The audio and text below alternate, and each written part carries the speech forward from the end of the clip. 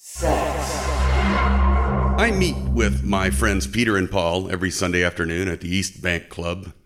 We sit in the steam room and talk about guy stuff, mainly women. Peter didn't show up last Sunday.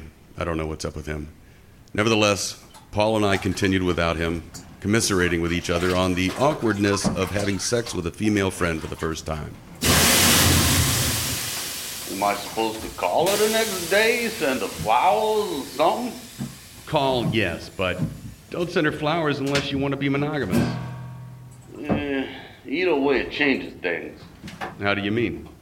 You're never quite sure how she feels about it. She's never quite sure how you feel about it. It's like the trust is broken. You mean like an affair? Yeah, like cheating on your wife, except... Except you're cheating on a friendship. Yeah. I guess it would be hard to keep confiding in each other about your sex lives. Outside of that relationship, I mean. Yeah. Well, you could, but it would just be awkward. That's what I'm saying. Yeah, and she probably wouldn't feel comfortable talking to you about other men either. Right.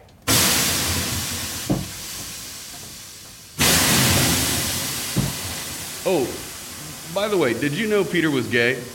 No. I hope it doesn't change anything. Oh, no, of course not, but... But what? Well, if I'd have known he was gay, I wouldn't have let him blow me.